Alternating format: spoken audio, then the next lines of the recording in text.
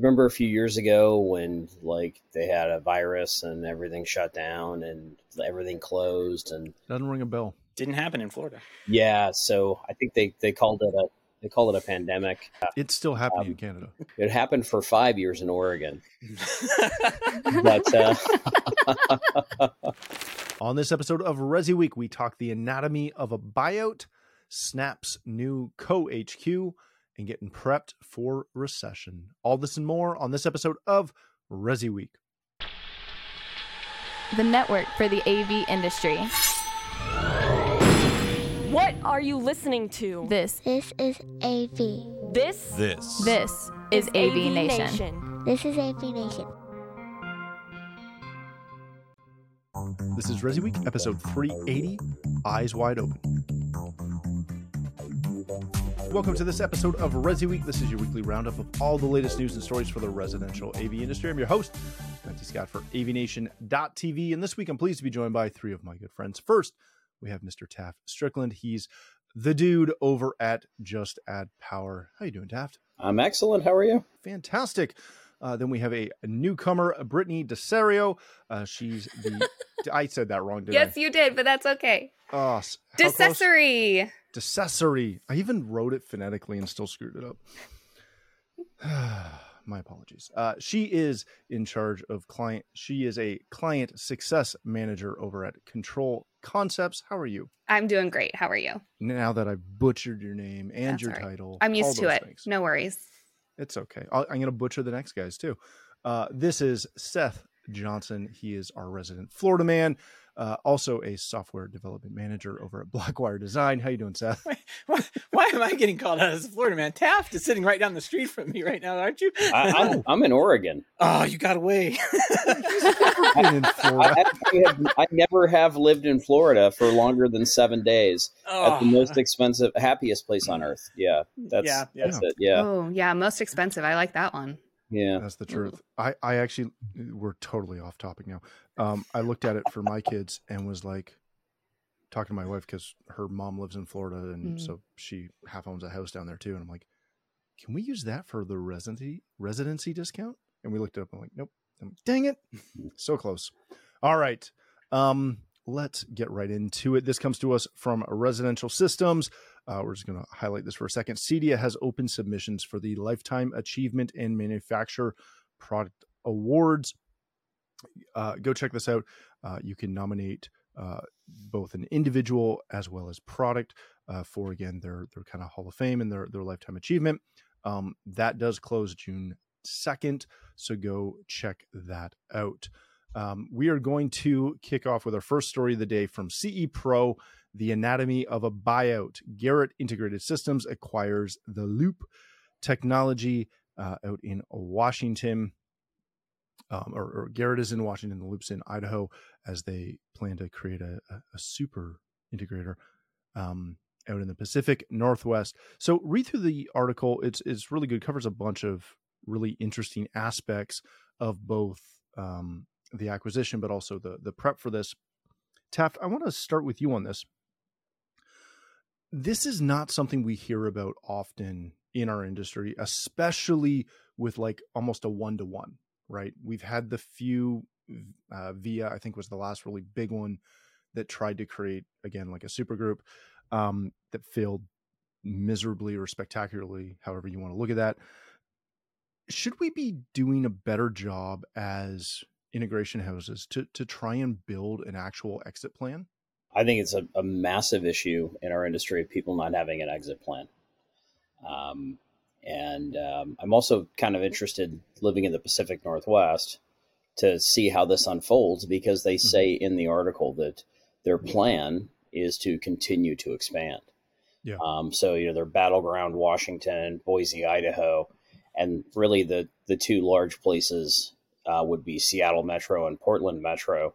And they haven't even touched on those areas yet as far as acquiring other people. But I thought it was great. And, cheers to the folks at Loop for building a great business, having it acquired, having an exit strategy, and focusing on their next step or their next plan. So, I'm interested to see who else they acquire or merge with in the market. So yeah, it'll be very interesting to watch. But I got to say, I love this. I don't want to say the smaller approach, but kind of like the more attainable approach of doing it slowly, opposed to what some of the bigger conglomerates have done, where they jump into the box and try to pick up 10 companies all at once, and then again fail miserably. Exactly. And excuse me, tweeter.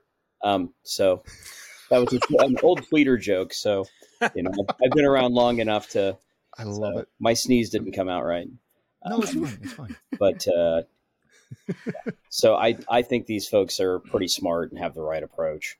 Yeah, but I think it's also about, you talk about them starting small, but you have to think about the culture that is coming into, and all of that is really going to affect how successful this can be. And if you're coming from completely drastically different cultures, your success rate for this acquisition is going to be likely pretty slim to none. And I think being able to come in and, one, not change things drastically from the beginning, but two, come in and start affecting small change and start bringing them into the family slowly, but then helping them buy into the culture that's already established in your existing business. And then, as you continue to look to expand, that's going to be pretty vital in this success, I think. How much of this, Brittany, goes to essentially like proper planning, proper contingency systems in place? Because any company that is, I'm going to use the term easily acquired, but I don't mean that it's easy to acquire. I mean that they're able to be acquired, right? Small businesses typically are never acquired because honestly, they're a mess. How much of this is that, proper future planning, contingency planning, next person up planning? Yeah, well, I mean, it's definitely a huge factor. And I think you should always be preparing for that. And I don't think people go into a small business or start a business wanting it to just end when you decide to leave. I think people enter into entrepreneurship or starting a business wanting it to survive them and have something to outlive them, whether that's being acquired or the business thrives on its own and you have new leadership that comes in. And I think you should always be planning for that. You should be prepared for that. But I think with that, it's making sure that you have that right foundation with your business from the start. We talk about small businesses being a mess. What can we do to make them not a mess? What operating systems can we follow as small businesses to get the proper foundation and the proper things in place so that it, one, either survives you and you have leadership that can take over, or two, it looks like a good thing to acquire. And it's not being acquired simply so you can get out. Yeah, that's a good point. Seth, kind of on that vein, are there any specific business practices, or what are the business practices that lead to a successful turnover or acquisition? Because again, like in the SMB world, it's something like, and I'm pulling the number off the top of my head, but it's something like 60% of them never transition beyond the original owner. Oh, I could see that easily, right? Because I talk about this a lot with people in respects to like management softwares and like project management softwares and that kind of, like, everybody's always asking, what do you use? What do you use? And it's like, well, there's all these tools out there, but they all kind of want you to run your company their way. And it all kind of flows back to everybody kind of using Excel and Microsoft Word at the end of the day to run the business. And the problem is like companies who are established and have done well.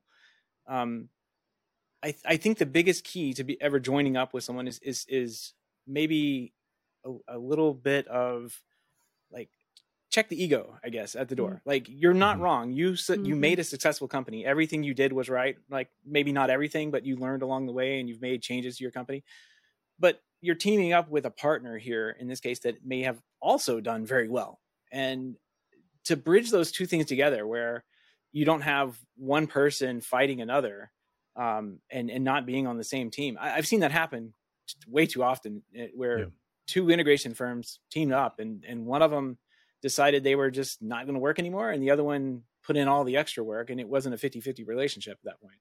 So I think for success, that you've got to go into that with both parties having eyes wide open and realizing that you're getting it, you're entering a partnership, a relationship with this person that you're partnering with, and that's going to be that's going to make or break the success of the new company. And it'll be interesting to see how this plays out over the next few years, to see where this company is. It looks like one of the owners is actually stepping aside in this case to work on another project, which is good, because it leaves kind of one person in charge over the day-to-day operations. But I've seen it happen way too often, where two companies that are doing well but work completely differently try and mesh their companies together, and it fails spectacularly, because there's just, everybody wants to do the things that they've done the way they've done it before, which wasn't wrong. Again, like, it made a successful AV company out of it, but it got down to integrating a new workflow or new people or new dynamic into the situation, and they couldn't adjust what they were doing to bring those new partners in. And I've seen some pretty bad blood spilled over that kind of thing over the years. So yeah, it's typically a culture shift thing. Yeah. Right. And obviously we've seen it in the AV world, but I know myself personally, we've seen it in the construction space a ton, where two good sized contractors kind of try to join up, and they never work. Right. It only seems to work when it's the massive company absorbing the smaller company, because they bring in all their hopes and dreams, and they just get crushed by the big corporate company who's like, no, it's great that you thought you were doing that. You're not doing that. You're going to do it this way. So, all right, let's change topics for a second. This comes to us from Residential Tech Today. Snap One has opened the new Salt Lake City co-headquarters. They just opened a 95,000 square foot new co-HQ at Innovation Point Campus in Lehi, Utah. Read through the article. They've got some really cool pictures of the new co-HQ, as well as some interesting stuff as far as what this is going to help them do. So, Brittany, I want to start with you on this one. What does this mean for Snap? Is this outside of just another really big office that's their new HQ with some new research? Is this anything more than just expanding into a bigger space? I mean, congrats to them. I think it's awesome that they're able to open up this new location. And I think for them, I would imagine it's them trying to showcase their strength as a company. I honestly question why similar locations. I think probably stretching it out across and being able to serve on a different side of the country probably would have been better. But I think for them, it just shows that, perhaps their strength coming out of the pandemic. And I congratulate them on that. That's fantastic. Seth, does this help every time somebody opens a new location, especially one that has a training a training component to it? It's touted as a huge, win for dealers. Does this impact dealers at all, other than, again, there's a new location they can go do on-site training for? No, I mean, it definitely, I mean, it could, I guess, if it attracts people who want to work there, to say I work in this. I mean, just looking at the picture of the building, it's beautiful. Like the inside and out pictures that they provided in the article, it's amazing looking. But if it attracts people who wants to work for Snap AV to come work there, then end up helping dealers. I guess it's kind of, that would be the way. Yeah. I would think the dealers would be indirectly affected by something like this. That's a good point. Taff, is there anything to the co-HQ side, or is that just I don't want to call it like just some goofy marketing speak, but I don't understand the co-HQ side, other than like management's still going to be where management is, and this is going to be the research and training. My first thought's probably not great. Are they stuck in a lease on the other building? Like what's the backstory? Is it a lease issue? Did they plan this building prior to the pandemic? Has it just recently been built? Are they going to keep both locations? And then my final question is, they have people that come to the office. Yeah. So.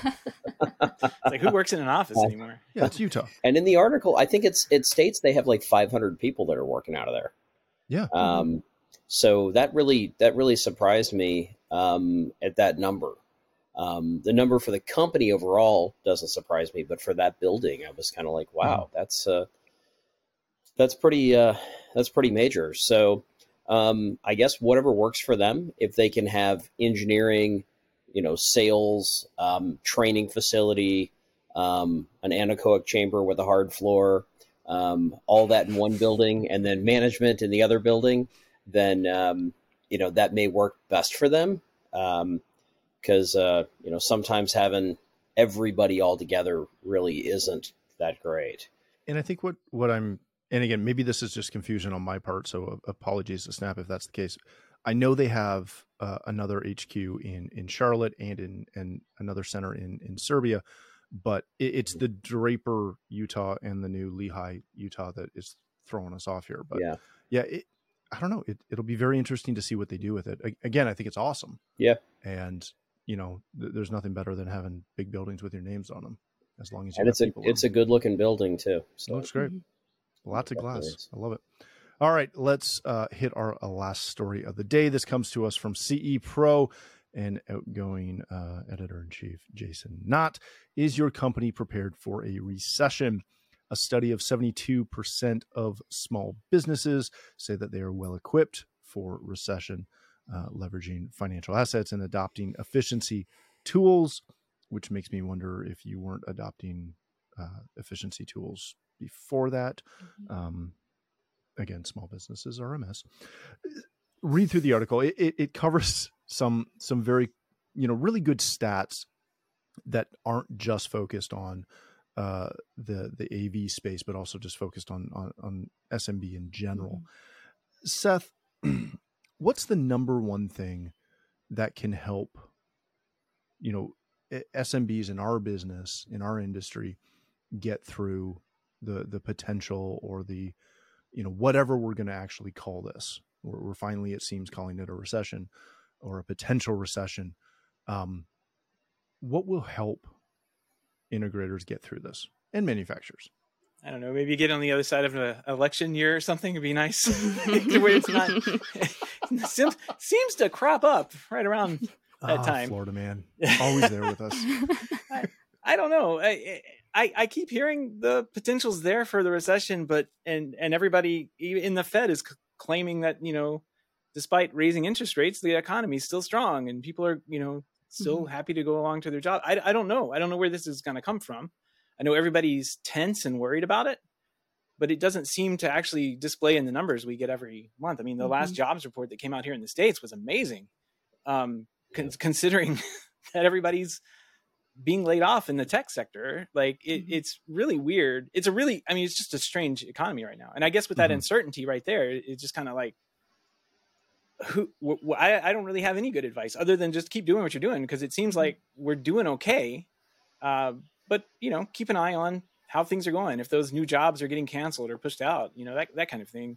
That's really the only bellwether that we can follow. Taft, is it completely reliant on leadership to weather these, or how much of it is buy-in from staff and your team at your company? I don't know. I would say within my world, it's really reliant on management ownership. To push the envelope and to make sure. And I'm having flashbacks to, like, remember a few years ago when, like, they had a virus and everything shut down and everything closed, and doesn't ring a bell. Yeah. So I think they called it a pandemic. Yeah. It's still happening in Canada. Yeah. So it happened for 5 years in Oregon. I happened for 5 years in Florida. But I've kind of flashed back to that, where everything stopped, right? And for myself, the only thing scarier than everything stopping is, like, it's stopping, and then you spend what you had in reserves, right, to watch that change. And then we kind of shifted where everybody was home and things picked up and people were spending money on homes. And right now, I wish the feds would just kind of slow down on the interest rate thing and give it some time, because they're not making like Kool-Aid where you, like, pour it in the water and stir it and it changes color. like this stuff takes time. Mm-hmm. So when you raise rates to slow things down, like you've got to give it time. And I feel like in the world of instantaneous, whether it's DoorDash or Uber or, look this up online or Amazon delivers it in the next 2 hours, that's not how our economy works. And I feel like that's what people are expecting. Oh, that didn't work last week. Let's raise it again. Oh, that didn't work this week. Let's raise it again. And, as things are slow, directly across the street from me, they tore down a house. They're building, 2 more multi-million-dollar houses jammed together right across from me. And it's just like seeing things continue to progress. I feel like the economy's been weird for probably the last, 25 years. And nobody can figure it out. So the word recession is just spewed, it's like, it just like we've been going into a recession for the last 10 years, I think. That's what everybody predicts. It's the bad word. It's the scary word. So, I think consumer confidence is probably down a little bit, but then people are still spending. There's those cycles. So there you go. I do not have an economy degree. So yeah, it sounded like it to me. Okay. All right, Brittany, wrap this up for us. What concerns me when, and again, this is a long-standing concern of mine, is when I read through articles like this and I look at stuff, and specifically things like 82% intend to obtain financing in the coming year versus 70% last year. And financing has gone through the roof to the interest rate conversation that we just had. Business operations are the number one thing that small businesses typically get wrong. They don't seem to understand how to run a business, especially in our industry, which is a little bit more hobbyish than, say, your traditional SMB. What do integrators have to do to shore up those business operations, or discover that they have them? One of the two. Yeah. Well, I think, in relation to the interest rate hikes, like poor small businesses, especially if they're running on credit, you're talking about more of them financing. No surprise, they used all their reserves the last few years just trying to stay afloat. And now you're hiking the interest rates. And the article talks about, prices rising from small businesses because of this. Of course it is. The cost of business has gone up because it costs more to run the business. And so I think there are a few things that, we have to be aware of. I think also the fact that it highlighted more small businesses are focused on retaining talent. Like, if you're a company that's not focused on retaining talent, what are you focusing on? It shouldn't just be, oh, let's prepare for a recession. We need to keep as many people as we can. That should be what you're doing all the time. We should always be investing in our teams. We brought them in the door for a reason. Let's equip them. Let's train them. Let's invest in them. And there's this, I think, mindset that if we train them up and we give them all the tools and resources they need, they'll leave. And I think that's such a negative mindset to be in. If we're training them, we're equipping them, they're going to stay invested in us. I think they're going to, more employees will be grateful for all that you've done for them. They'll be grateful for the times you gave in times of hardship and recession. And I think they're more likely to stay. And I think we need to continue to invest in the people we have. And that's going to help you in recruiting new teams too. And so as you're looking at, stuff like that, as you're looking at business operations, you should really be looking at, where is that stopgap? Like, is everything still funneling through the business owner? Because if it is, you're not going to grow. If everything relies on the one person, you're stuck. So you need to be mindful of what that leadership team looks like, what that scalability looks like for your team, and start preparing and equipping.